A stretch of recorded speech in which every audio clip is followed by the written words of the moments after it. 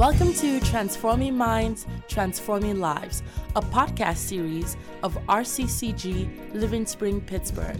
Stay tuned for our senior pastor, Boyega Esson.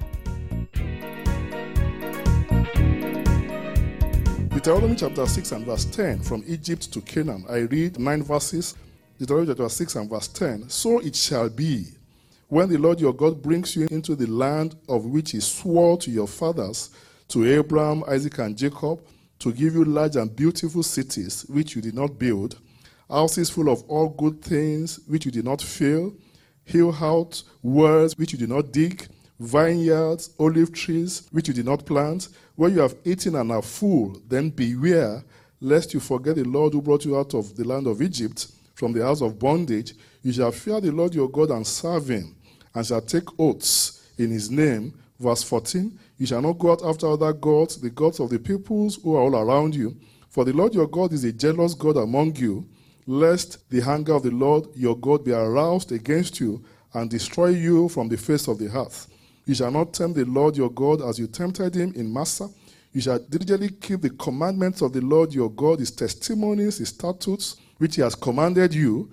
You shall do what is right in his sight, that it may be well with you, and that you may go in and possess the good land of which the Lord swore to your fathers, to cast out all your enemies from before you, as the Lord has spoken. Father, breathe upon your word.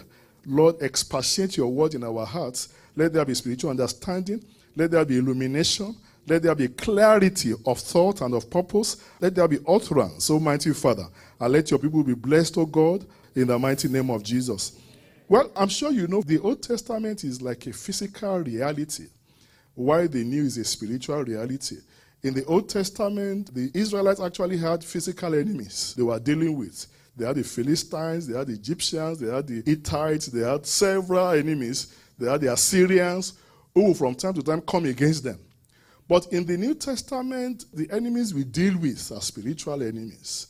Principalities, power, spiritual wickedness in high places, rulers of darkness. So many times, what you see in the New Testament is a reflection of actually what happened in the Old Testament. Egypt in the Old Testament was a place of bondage. I mean, the Israelites were held in Egypt for 430 years before God delivered them. And he brought them out for a purpose, to take them into Canaan. Canaan is not heaven. Canaan is the promised land. So he brought them out of Egypt to take them into their destiny, to take them into the promised land. But unfortunately, many of them didn't make it to the promised land for different reasons. Canaan, once again, is not heaven. Canaan is the promised land, because God needs witnesses. You see, this world will not believe until they see signs and wonders. So God wants to make you a sign. He wants to make you a wonder. He wants to give you a testimony. Many people will come to know him, and they will bow down to him.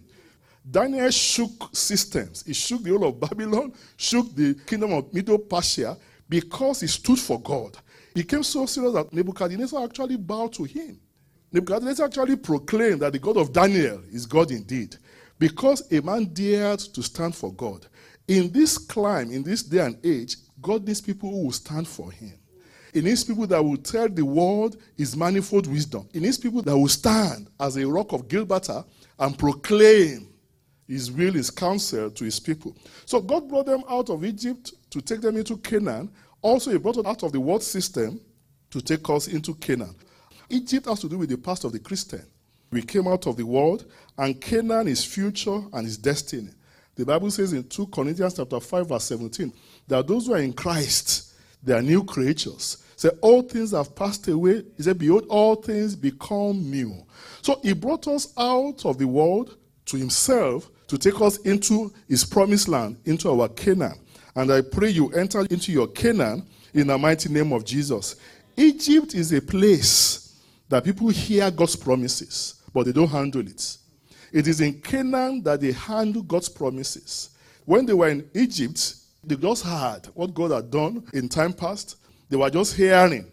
But until they came out of Egypt, and two of them actually possessed the land, that was when they actually handled God's promises. So everything you read in the Bible is a possibility. Every promise, all the Psalms, everything you read in the Bible that you will learn to nations is not a facade, it's not a cliche. God doesn't make empty promises. If as a man, if you fulfill your word, how much more the Heavenly Father? So when God says you will lend to nations, you will not borrow. When God says you'll be above only and never be beneath. When God says your going out is blessed, your coming back in is blessed. When God says he will give his angels charge over you, that you will not dash your feet against stones. All those things are promises. But many times people don't realize those promises until they get to their Canaan. It's a journey. Christianity is a journey. It's not a sprint. It's a marathon journey. And God said, look, I will take you out of Egypt. I want to bring you to my promises. So every promise of God that you see in the Bible is a possibility. Let me tell you this, some people are living it. Whether you know it or not, it's my prayer God's promises will become your reality. You will not just hear of his promises, but you undo them. Because in heaven, there's no need for God's promises anymore. In heaven, there's no need for healing, no need for angelic protection, no need for prosperity. There's no need for all these things in heaven. So these promises terminate when you terminate in this realm. So in other words, you can only enter these promises as long as you're in this realm. Which is why you have to be careful. Those who tell you that it's not good to prosper, please be careful of them. Because the Bible says in 3 John verse 2, that I wish above all things that you prosper and be in health, even as your soul prospers. The God that created the heavens, the pathway in heaven, the road in heaven is made of gold. And not just the kind of gold you have here. So that God is an excellent God. It's not a mediocre God. It's not a poor God. So those people who try to tell, those who are rich, they are going to hell. No. That's not the will of God. The will of God is that you enter into Canaan, a land of milk and honey, a land of pomegranate, a land that is good.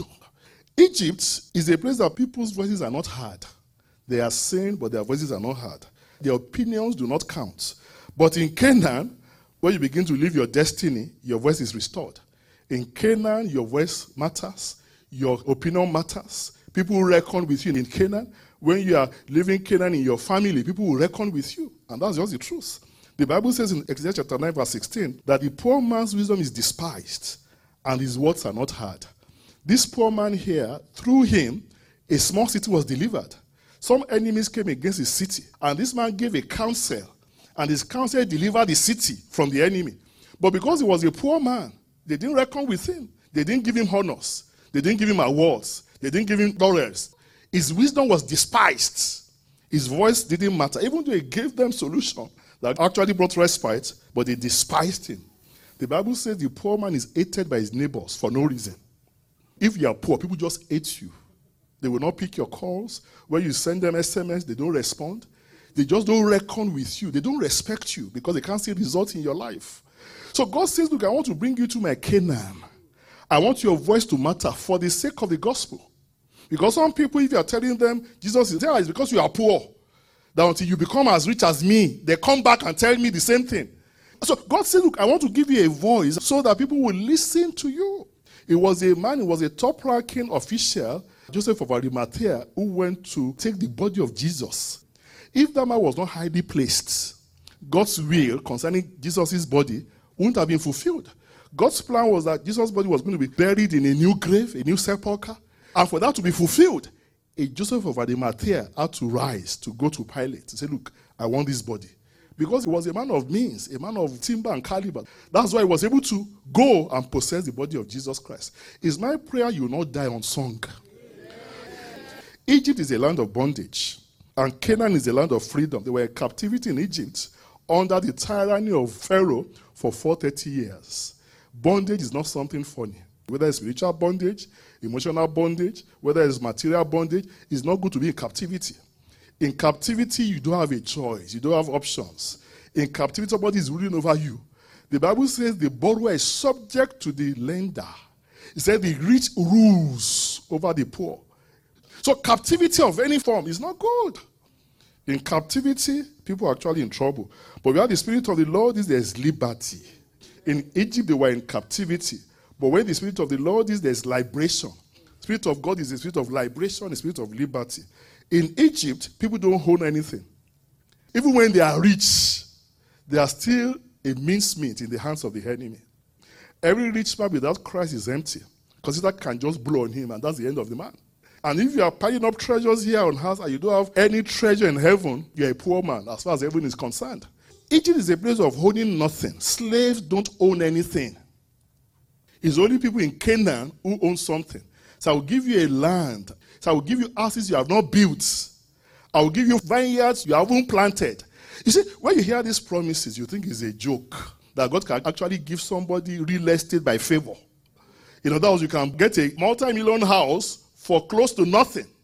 I mean, God says, I will give you houses you have not built. What you have not labored for will come to you. So you will not have to toil. You don't have to be under hard labor before you eat. These are promises. But it happens in Canaan. It doesn't happen in Egypt. It doesn't happen in the wilderness, because between Egypt and Canaan, you have the wilderness. When they came out of Egypt, they didn't just enter Canaan. They actually had to go through the wilderness for a long time. What was meant to be an 11-day journey actually ended up becoming 40 years in the wilderness. So many people do actually leave Canaan. But I pray you will live in Canaan. You will get to that place of God's promises, that place of open heavens. That will be your testimony in the mighty name of Jesus. So Canaan is a place of ownership. People own real estate. They own businesses in Canaan. They have divine ideas that translate into finances for them. They own things. They own the wealth in Canaan. And I see a wealth transfer coming to you in the mighty name of Jesus. Egypt is a place of hard labor, a place of toiling with little or no results. Canaan is a place of sweatless victories and wealth transfer. He said in Psalm 44 verse 3 that God gave them the land because he favored them. There's a divine favor that makes real estate come. So Egypt is a place of hard labor. They were afflicted in Egypt. It got so bad that they were making bricks to build Egypt. They were the ones making bricks. And after Moses went to Pharaoh and said, look, let my people go, Pharaoh was hungry. So the raw materials to make the bricks, he said he would not supply them anymore. So they had to go and fetch the straw. They had to go, they will walk to fetch the raw materials. Before Moses went to Pharaoh, he was giving them the raw materials to make the bricks, to build Egypt. But after Moses went to Pharaoh, he said, look, I'm not giving them raw materials, and you must produce the same you have been producing before Moses came to me. Satan likes to sit on people and make them not be able to raise up their heads. It's my prayer, everything that is making your head to be bowed over, God will take them out of your life in Jesus' mighty name. You will rise and you will shine in the mighty name of Jesus. So it's a place of hard labor, a place of toil. Pharaoh said they have to go get their raw materials again to make the bricks. And the number of bricks they make, he said, it still has to remain the same. Egypt is also a place of sin and evil habits. It's a place that people are compelled to sin. Canaan, on the other hand, is a place of righteousness and grace. I used to know this man. I still know him. When he was an unbeliever, he was a bank CEO. But you see, every time after eating at home, after eating dinner, he had this incredible urge to go scavenge. So he would go to the trash can and begin to eat from the trash can. True story. There was a urge, an evil urge. So after eating his wife's meal, there was an evil urge to go and begin to eat from the trash can. That's how cruel Satan can be. Most unbelievers don't have a choice. They are compelled to, because they are under tribute, under servitude. But when you come to Christ, that burden is lifted. The force of sin is taken away.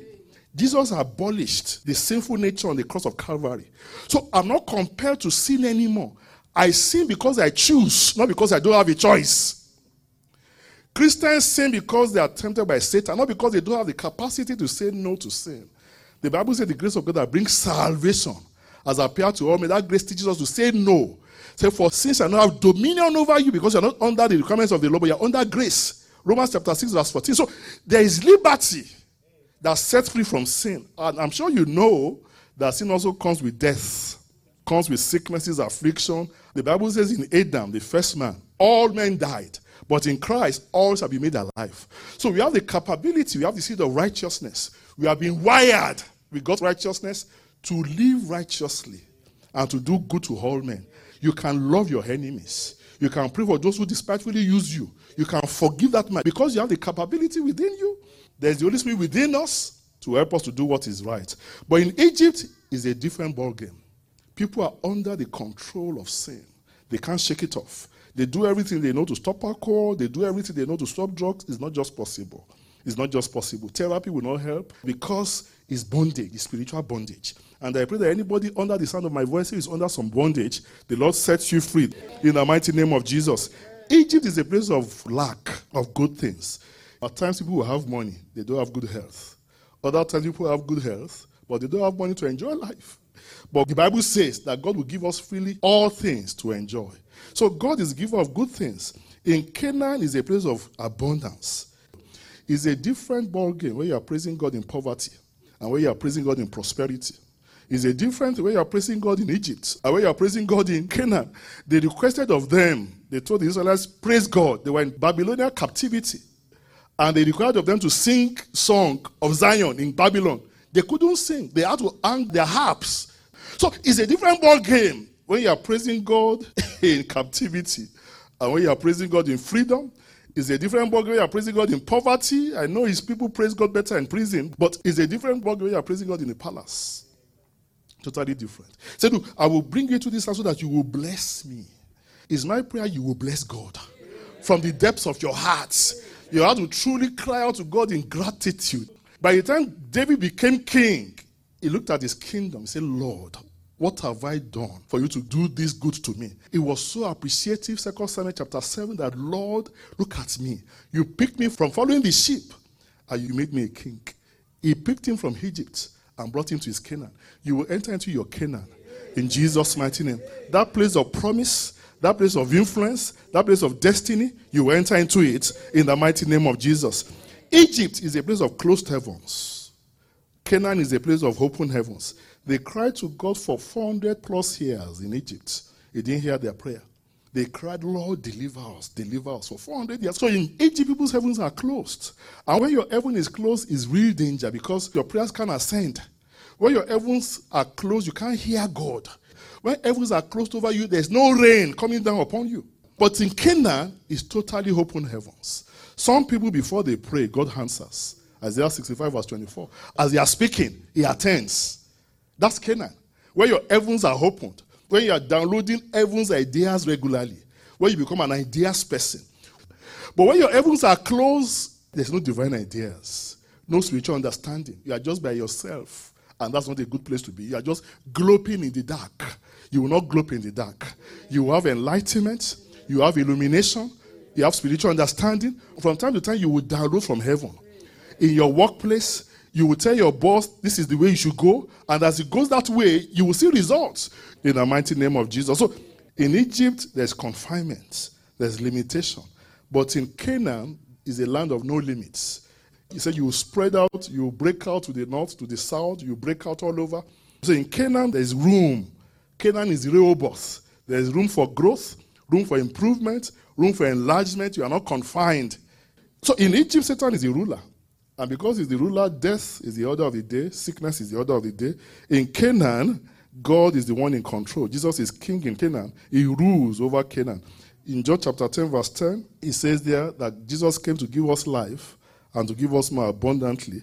Egypt is a place of downward trend. Canaan is a place of upward trend.